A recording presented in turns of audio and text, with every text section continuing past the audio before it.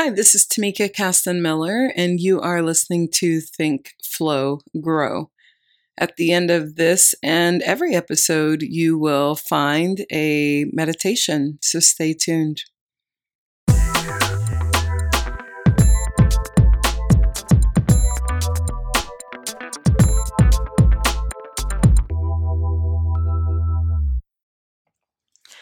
Hello, this is Tamika Caston Miller with Ashe Yoga here in Houston, Texas. And today I am talking about decolonizing your mindset.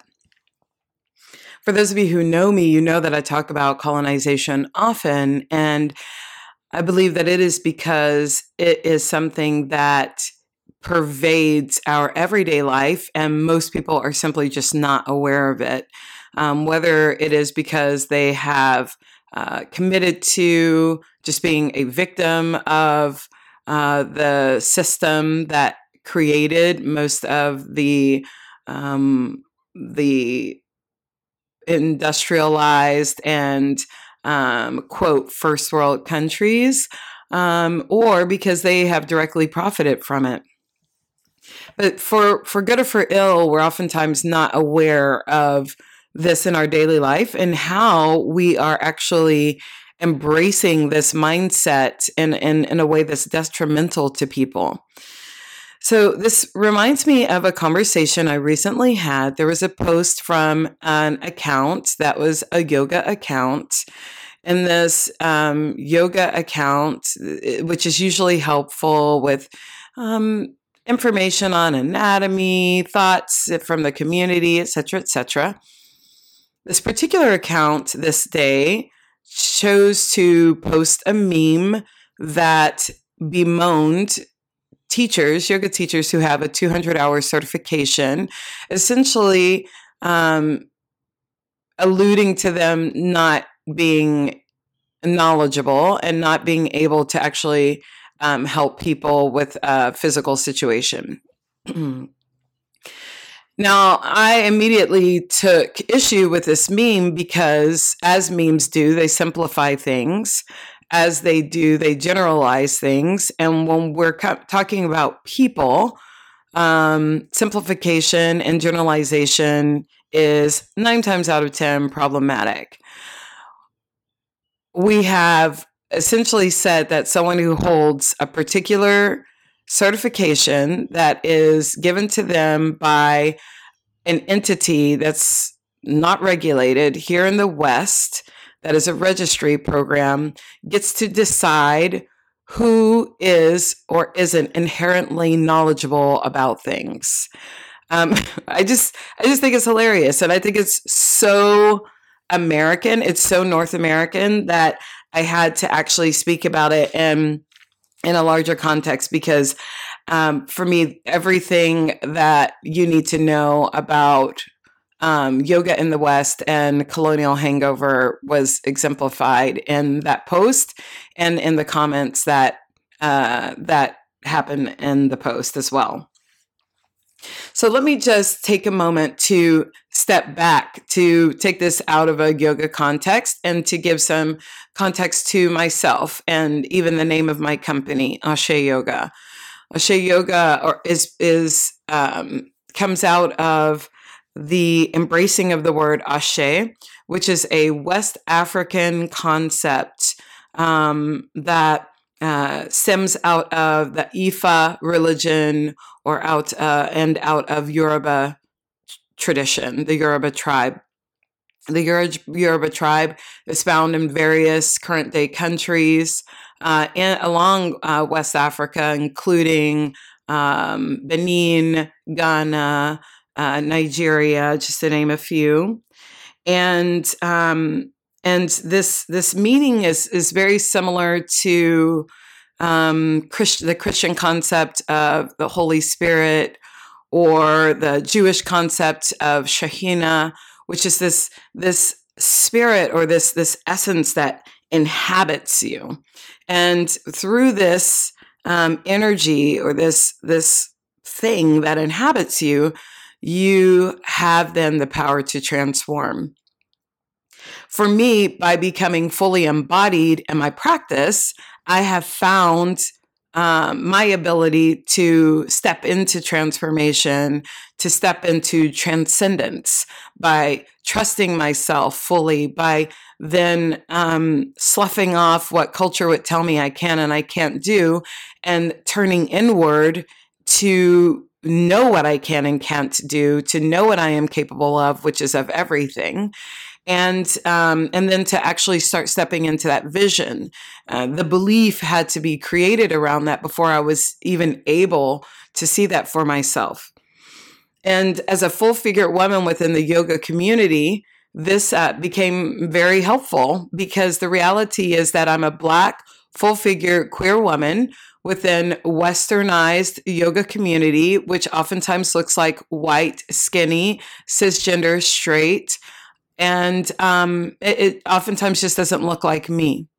Now, if you come into my classes, you will see full-figured, everything from the thinnest, whitest person to the heaviest, darkest person in my classes that maybe you've seen ever. They're all there because everyone has a place.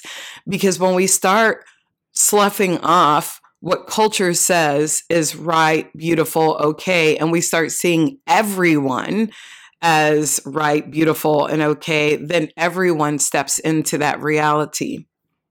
So this concept of Ashe for me has been super transformative. And you have seen this reflected in cultures that did not successfully colonize out this identity and this religious practice. So you'll see this in dances and concepts in Brazil, Cuba, somewhat in the Dominican Republic, certainly in Puerto Rico, in Haiti, of course, and even in current day Louisiana. So you will see these practices.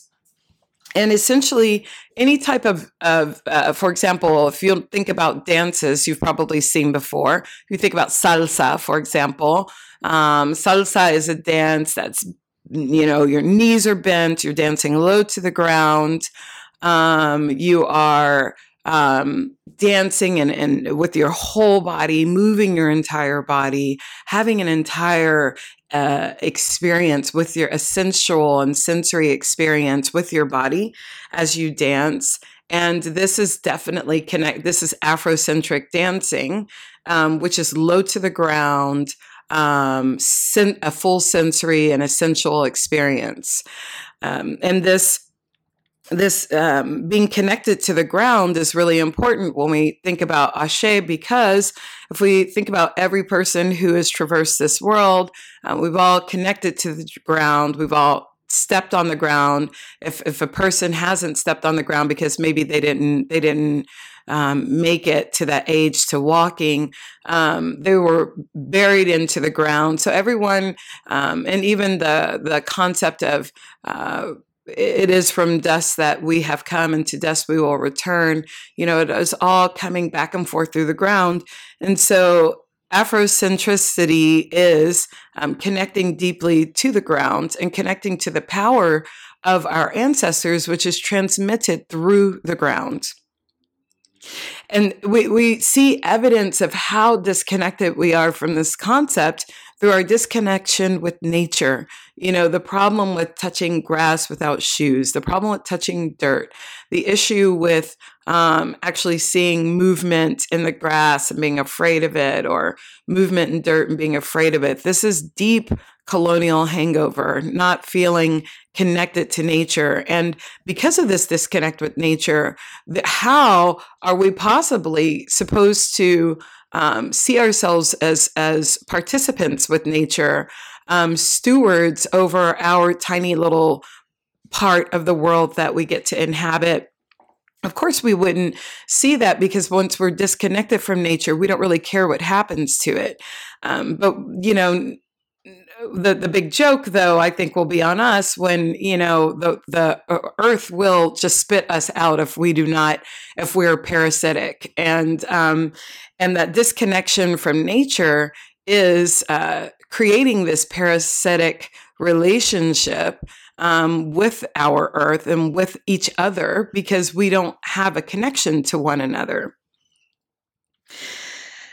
So for me, this mindset of Ashe connects deeply because my family is from Southwest Louisiana, where we still definitely see the vestiges of Ifa in everyday culture, in the way that food is cooked, in the way that dances are danced, music is created, and certainly in the voodoo that is still in Louisiana, that was transmitted by many people that are from current day Benin, and came in with their beliefs and were able to keep them because they were not under British rule, in which the British did an excellent job of colonizing out all African culture with their enslaved humans. And so when I started diving into my own ancestry, and kind of decolonizing what, or understanding at least what was a colonized mindset, I began to consider what else was a colonized mindset. So the whole idea of me being Christian and pure, and I'm not pure, but Christian, and acting in a certain way, speaking English, all of these things come out of colonialism. Now, and I'm not saying that they are bad things. I have embraced Christianity for myself on my own terms, and I have also embraced English as a language that I speak. It is not my favorite language that I speak, but it is a language in which I communicate to a variety of people. But I know that there is this pull to want to connect to what was happening before a country decided that it was right and everyone else was wrong, and that it was its destiny to own and to develop and to acquire, and that was what it was supposed to do. What's crazy is that this concept of manifest destiny, which comes out of the United States, is a reaction to people trying to become free from British rule, this in an effort to be, quote, free. But in order to do that, of course, we know that history has shown that then we had to essentially enslave, kill, rape, and rid ourselves of the current inhabitants of this world, for whom apparently it wasn't their destiny to be in these lands. And so as people running away from colonialism, Americans then, or North Americans, then colonized everyone else and that was living in this land that we're inhabiting in order to then be free for themselves. So we can see how this issue of colonialism continues generation to generation, essentially wiping out and creating a new narrative of who belongs, and what should be in a particular place or occupy a particular space. Now, as I mentioned, once I stopped or I started to acknowledge that my thoughts and my ways of being weren't necessarily mine, my curiosity led me to also seeing that for myself and in other ways. What did I believe about myself in terms of what I believe is beautiful? Do I get to be that? What I believe is correct and accurate, how I should be, how I should move about the world, how I should interact with others, what my political affiliation should be, how I should participate in government, all those things. I started to think about what in that is actually my idea. What in that comes from me versus coming from a system that has historically and continues to oppress people like me? What is that? How am I participating in that by perpetuating it in my own ways of speaking and my own ways of being, and in the mantra that I create by speaking those same things into existence, which then become my reality. As an educator, it's really easy to get caught up in this because we're oftentimes teaching from systems that currently exist.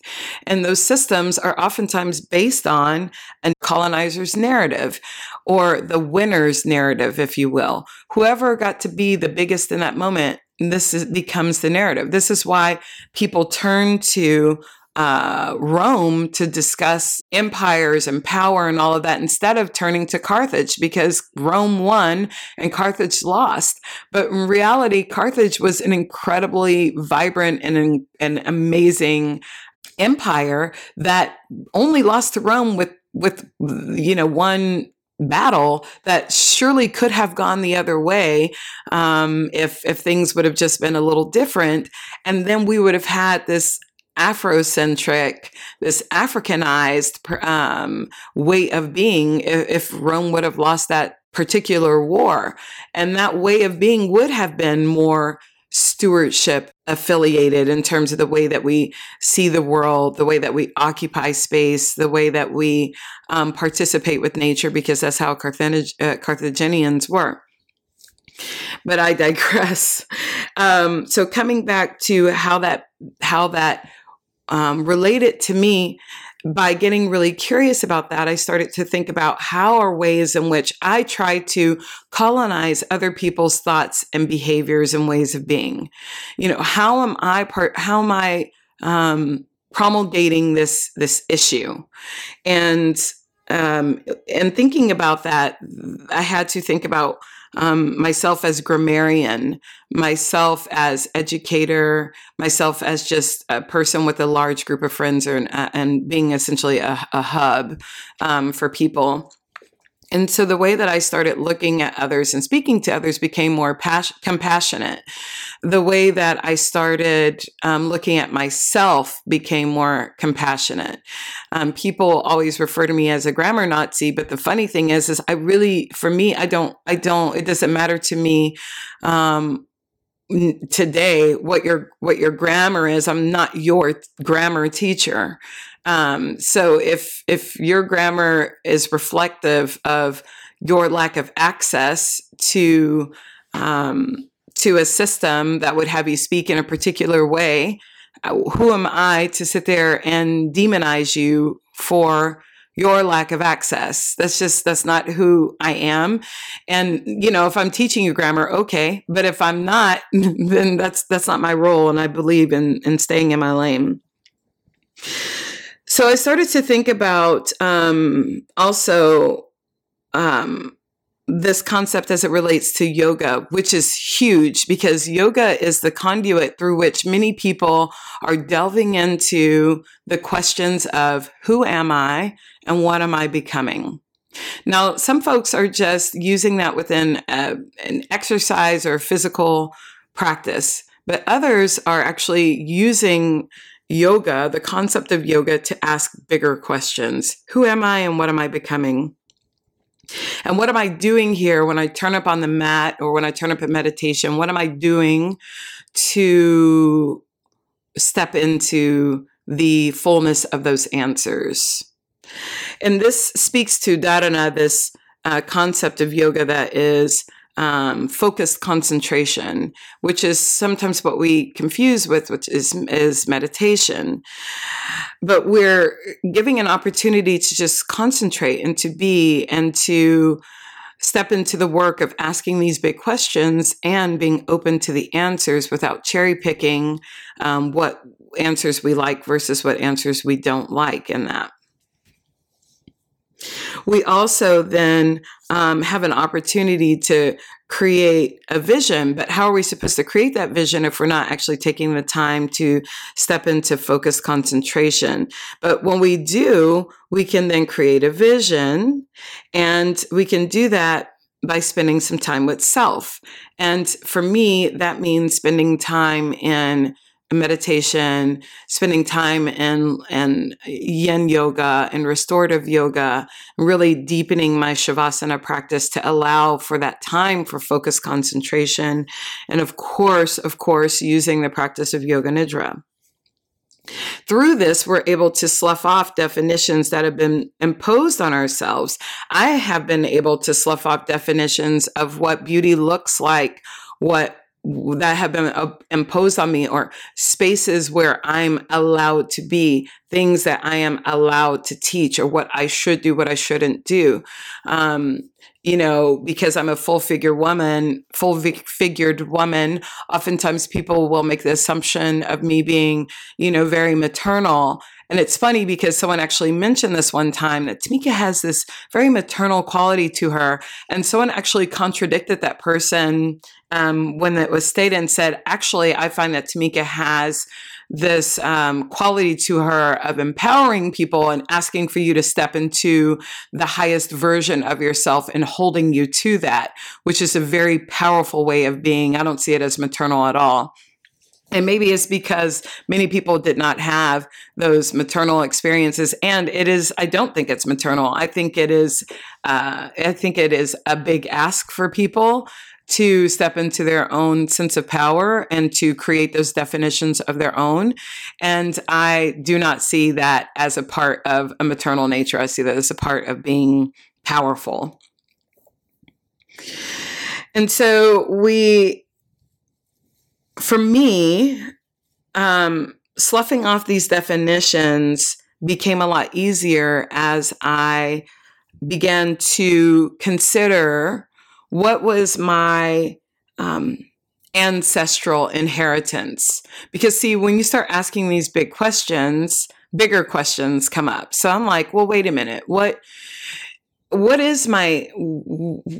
am I here right now in this moment? And what does this mean for me? What would my ancestors have me be in this moment? And I had to think beyond the colonial context of that. I had to think beyond my mother. I had to think beyond my grandparents and all of that. They're very traumatized experiences of walking this earth as enslaved or doing what was necessary to survive. I don't want to see my situation as just an act of survival.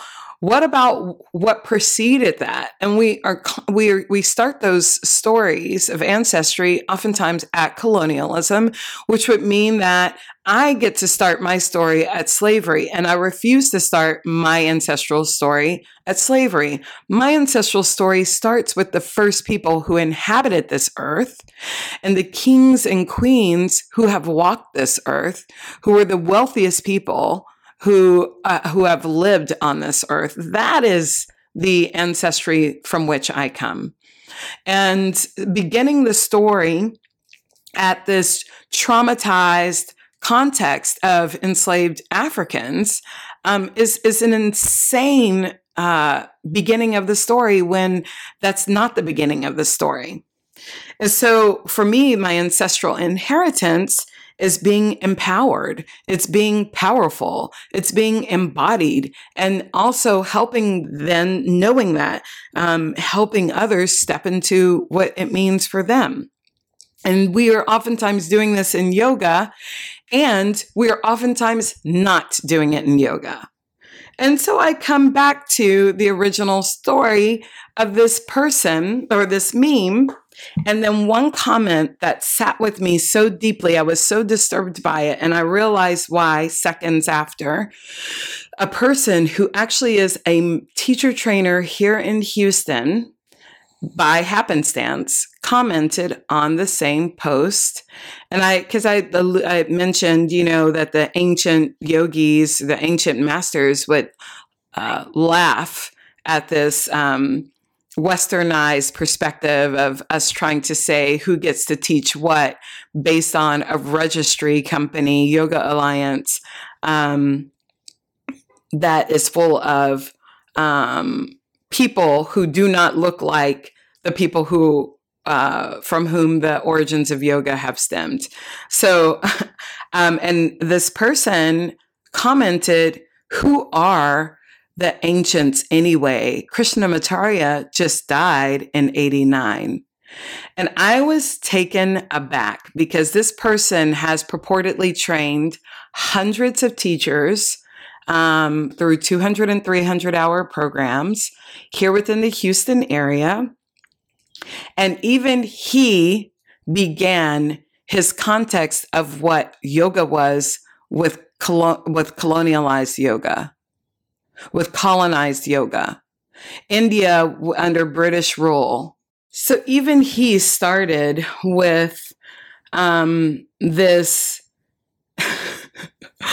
with someone who was not the beginning of yoga. He began with Krishnamacharya, and I just thought to myself, so if you are not a yogi and you're listening to this, just to let you know, according to I am going to tell you what you can find yourself online about Krishnamacharya. I am not in any way giving you this information as an expert on Krishnamacharya. If you were to Google Krishnamacharya, this is what you're going to find.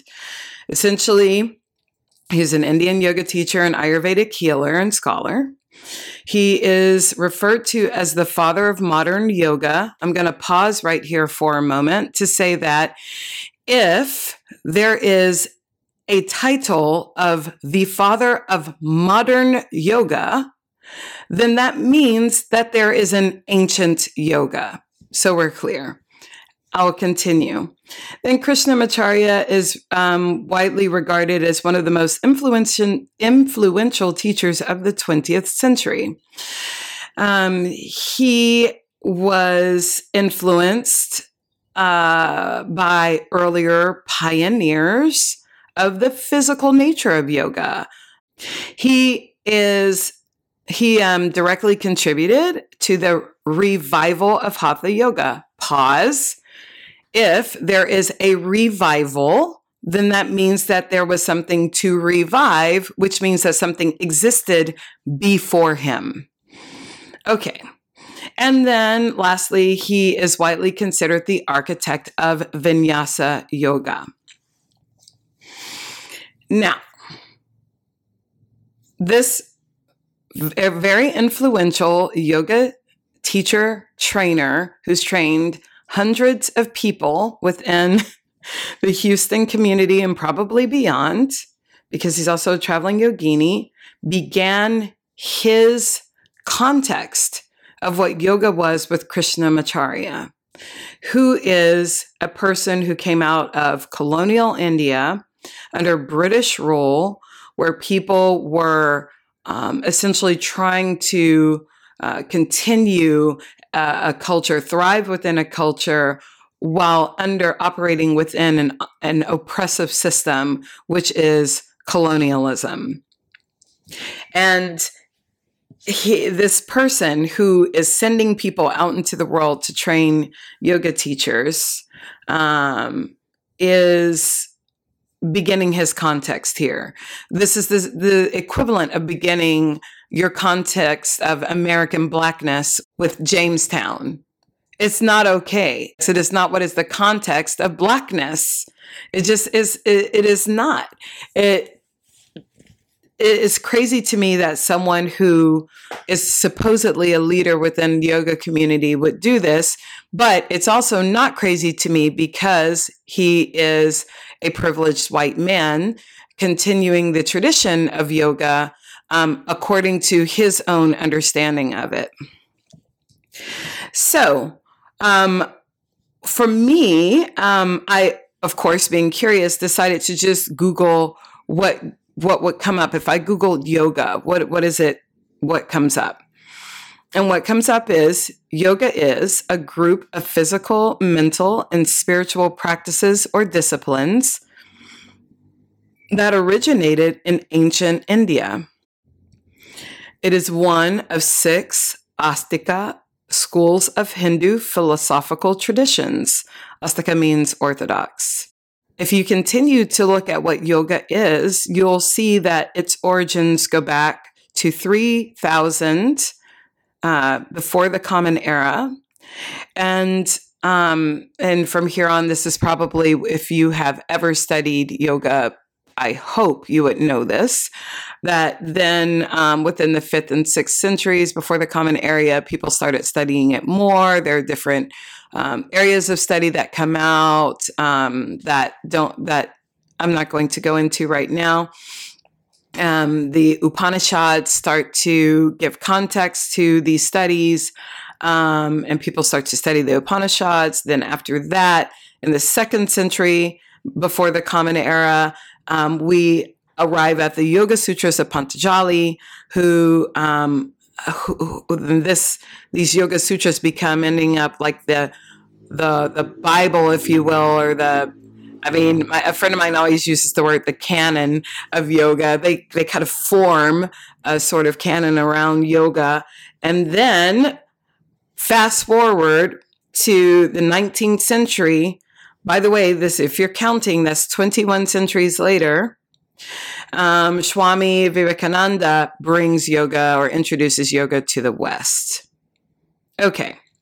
This is way before Krishnamacharya brings anything. So again, by starting the conversation with one person who chose to develop this system within the West, then now everything has to be centered on the Western context of it, because that's where we're practicing. This is crazy.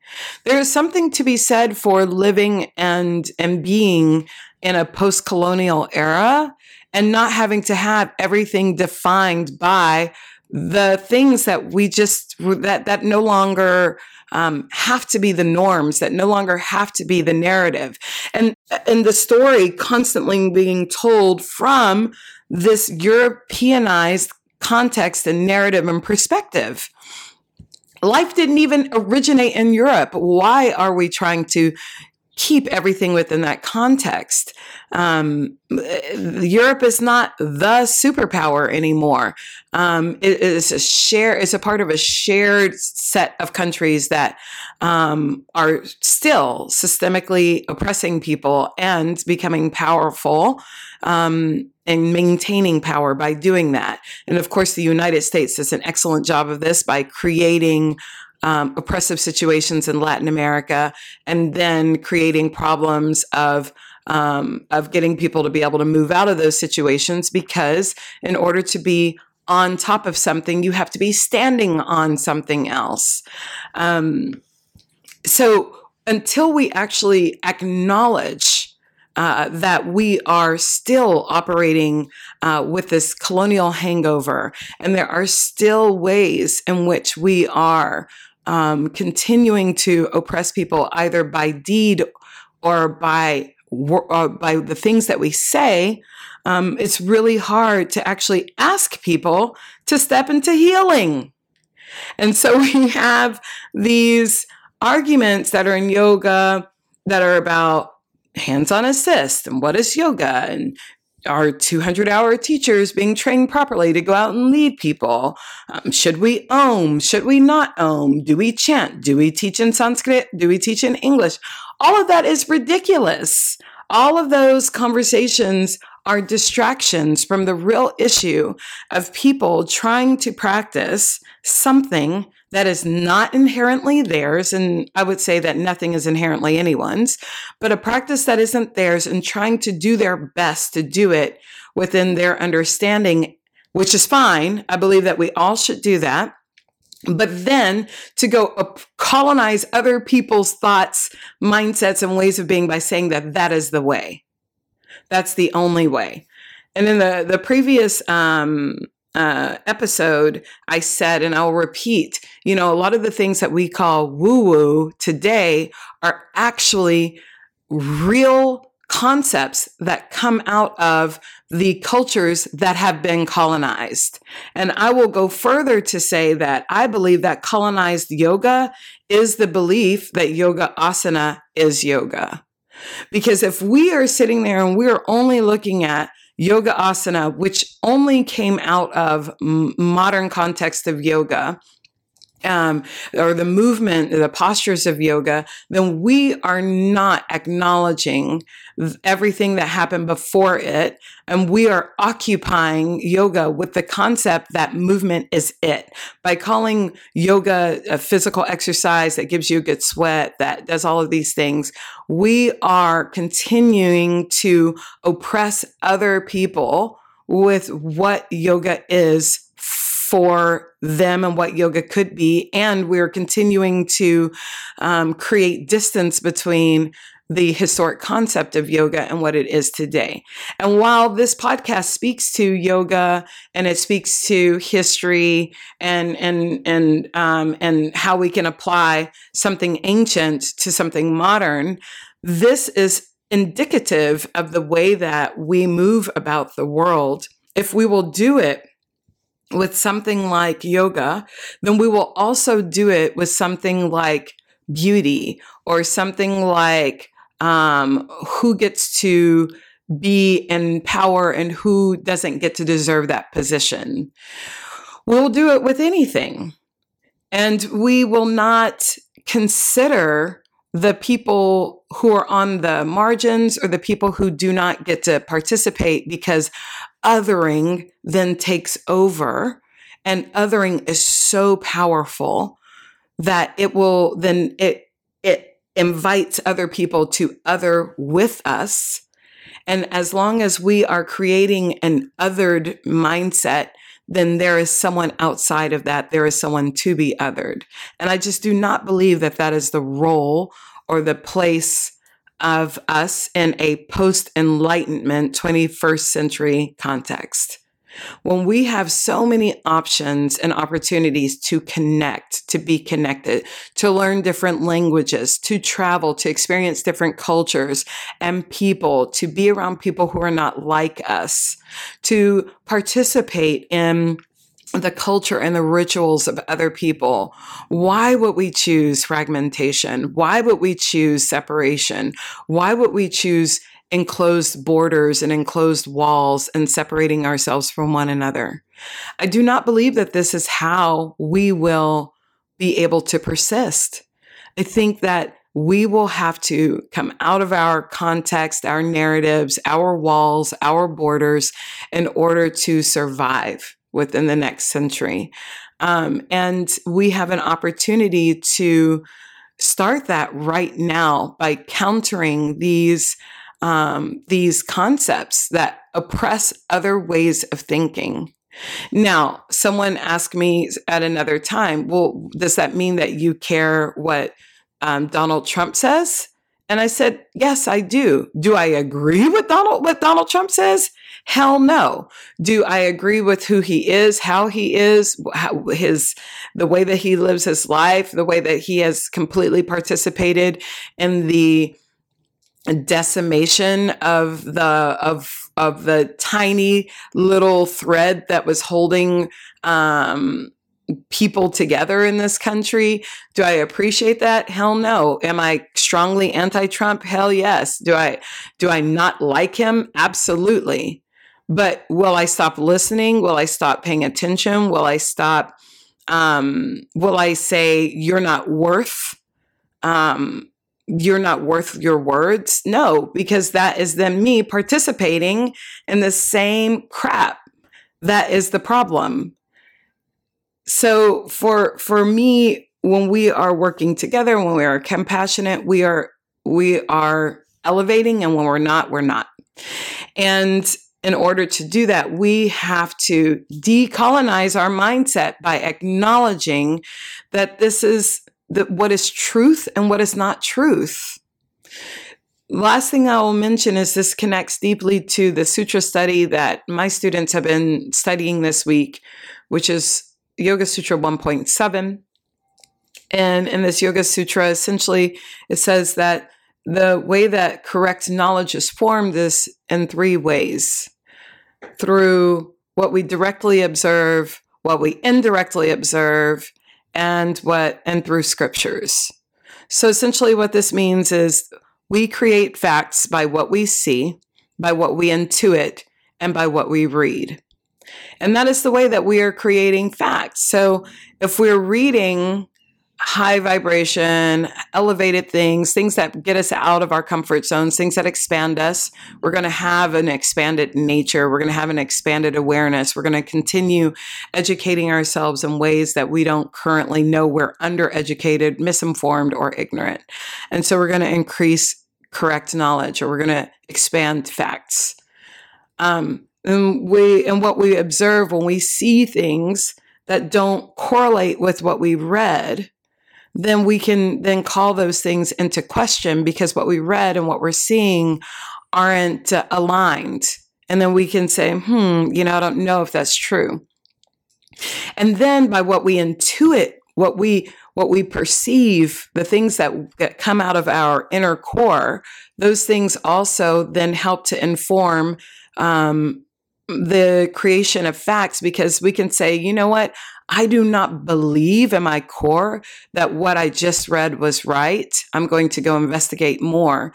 Or I do not believe in my core that what I just saw means that that person is this. So I'm going to ask better questions, or I'm going to find out more. All three of those things need to be happening and operating in order for us to form correct knowledge.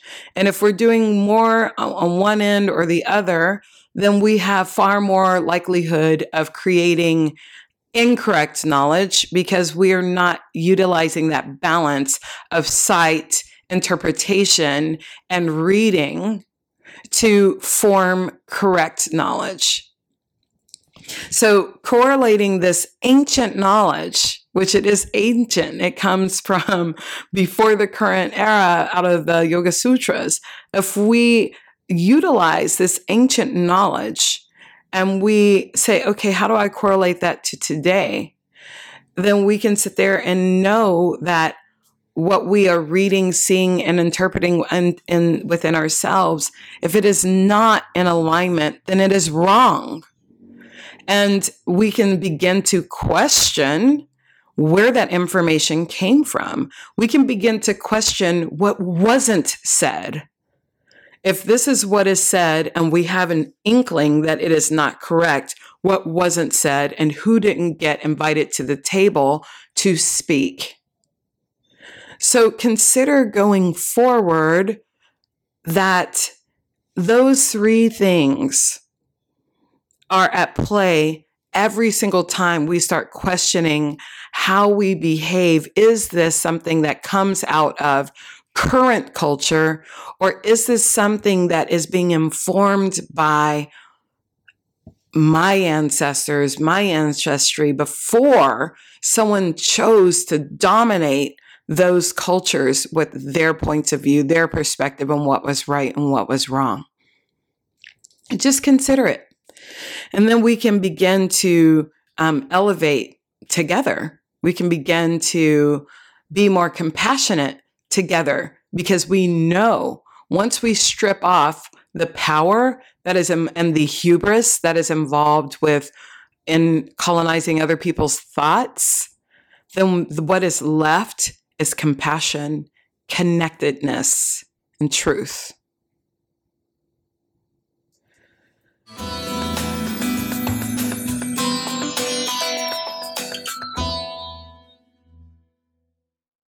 Today, you'll prepare for meditation by coming to a comfortable seat. In this meditation, I will guide you to time and space being held for you,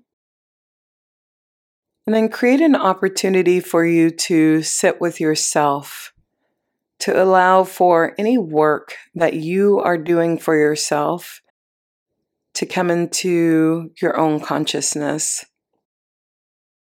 and for you to have space to sit in contemplation.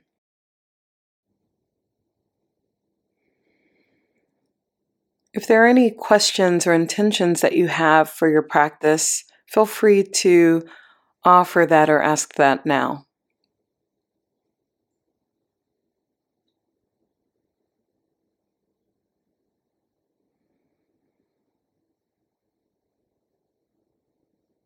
And settle into your seat. Notice the connection between your seat and yourself and your body. And take a nice long inhalation, lengthening your spine. And a luxurious exhalation, allow for your shoulders to glide down your back. Take another full inhale. Experience the lift of your spine. Exhale and settle into your root. Allow for your breaths to nestle themselves right in between your ribs and your lungs, feeling for an expansion of your lungs on your inhalation. And enjoying a relaxed position as your exhalation begins and ends. Take a full breath in, feel for an expansion of your lungs and your side ribs. And exhale, allow for your ribs to settle back into their natural position.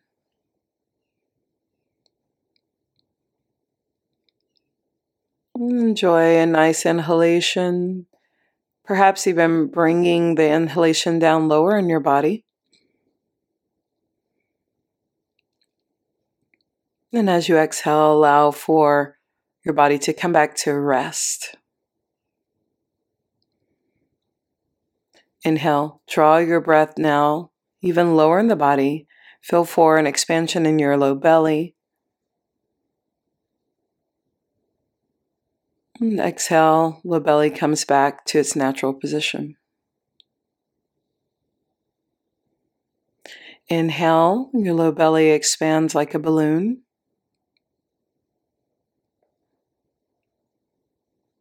And exhale, find deep rest in your body.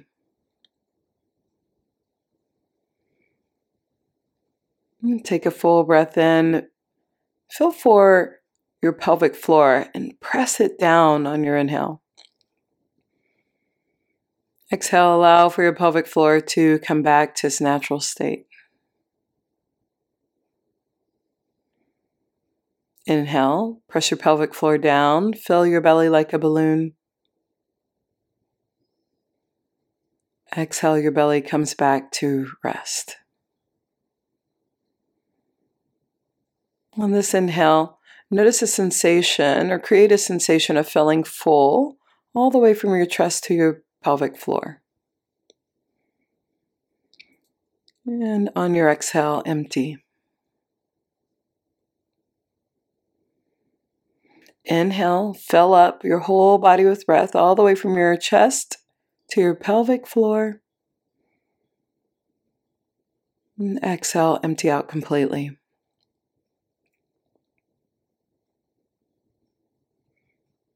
And this next exhale, send it up now, breath awareness to the crown of your head.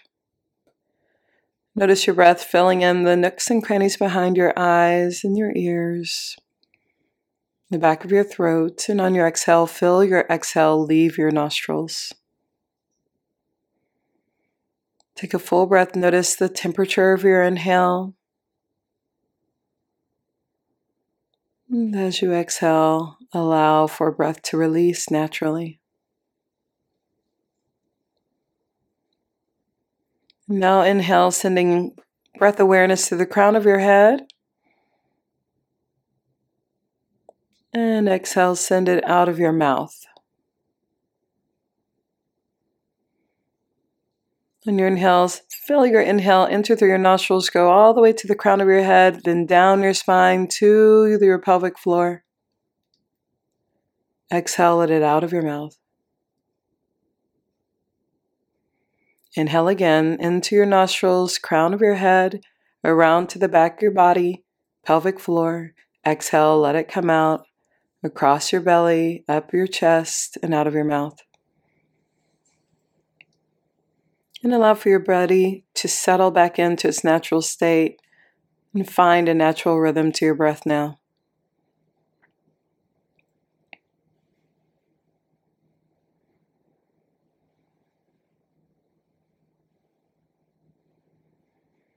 Bring breath awareness now back to your chest. Sense your heart.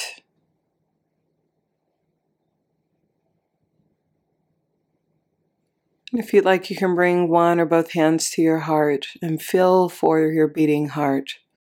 Perhaps even hear your heart beating.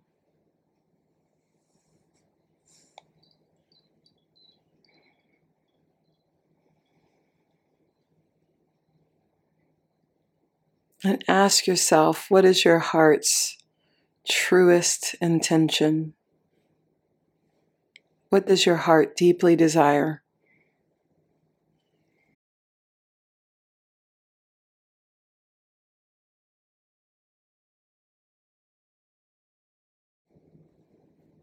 If you began this meditation with an intention or a question in your own mind, you can ask that question instead.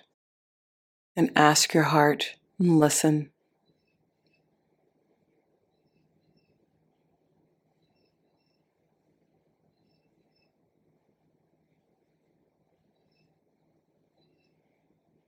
Notice if your heart responds in images or messaging, not necessarily in complete sentences or words, but just showing you the answer from your heart.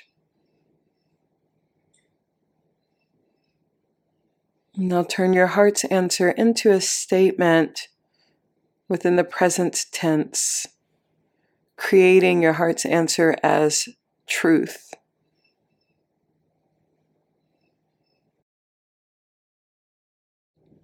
As we move on in the meditation and my words begin to fade away and your concentration begins, concentrate on the words of your heart, or just allow for that intention to just settle into your body and to just be present.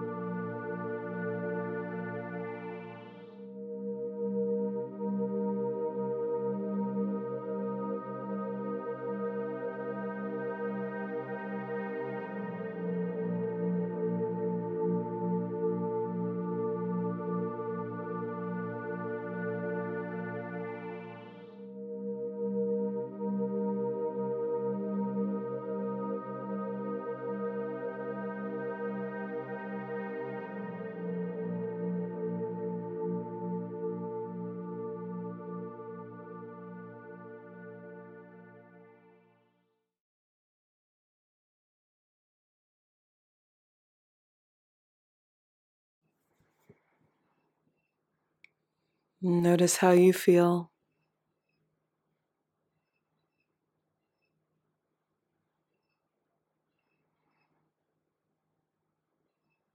Acknowledge yourself as observer, having co-created this experience and sat in your experience without judgment.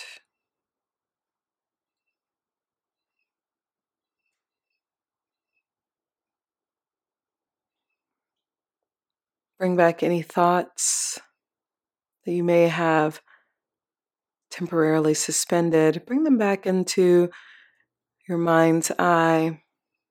Any sounds outside of yourself, perhaps even outside of your room.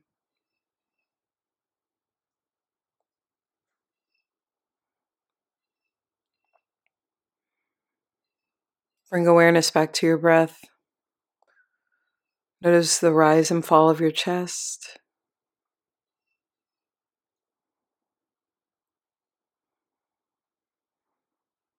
Notice the location of your breath.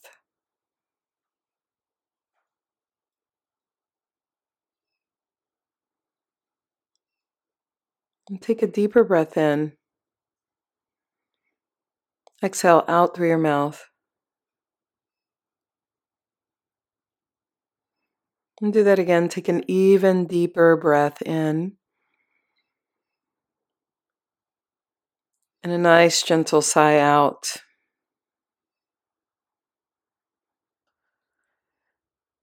Invite gentle movements now into your body.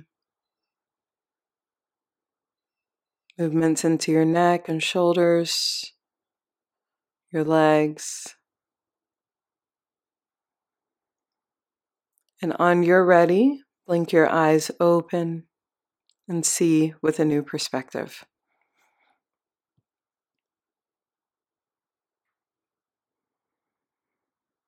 And it's always my recommendation after meditation to write down any thoughts or visions that you had so that you can come back to them when you need them or when they have a greater context in your life.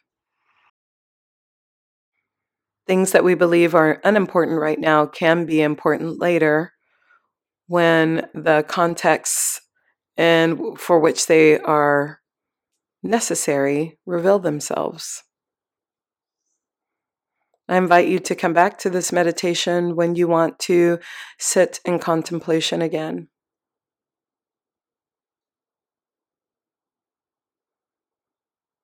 It is always my goal to leave you better than I found you. I hope that happened for you today. Namaste.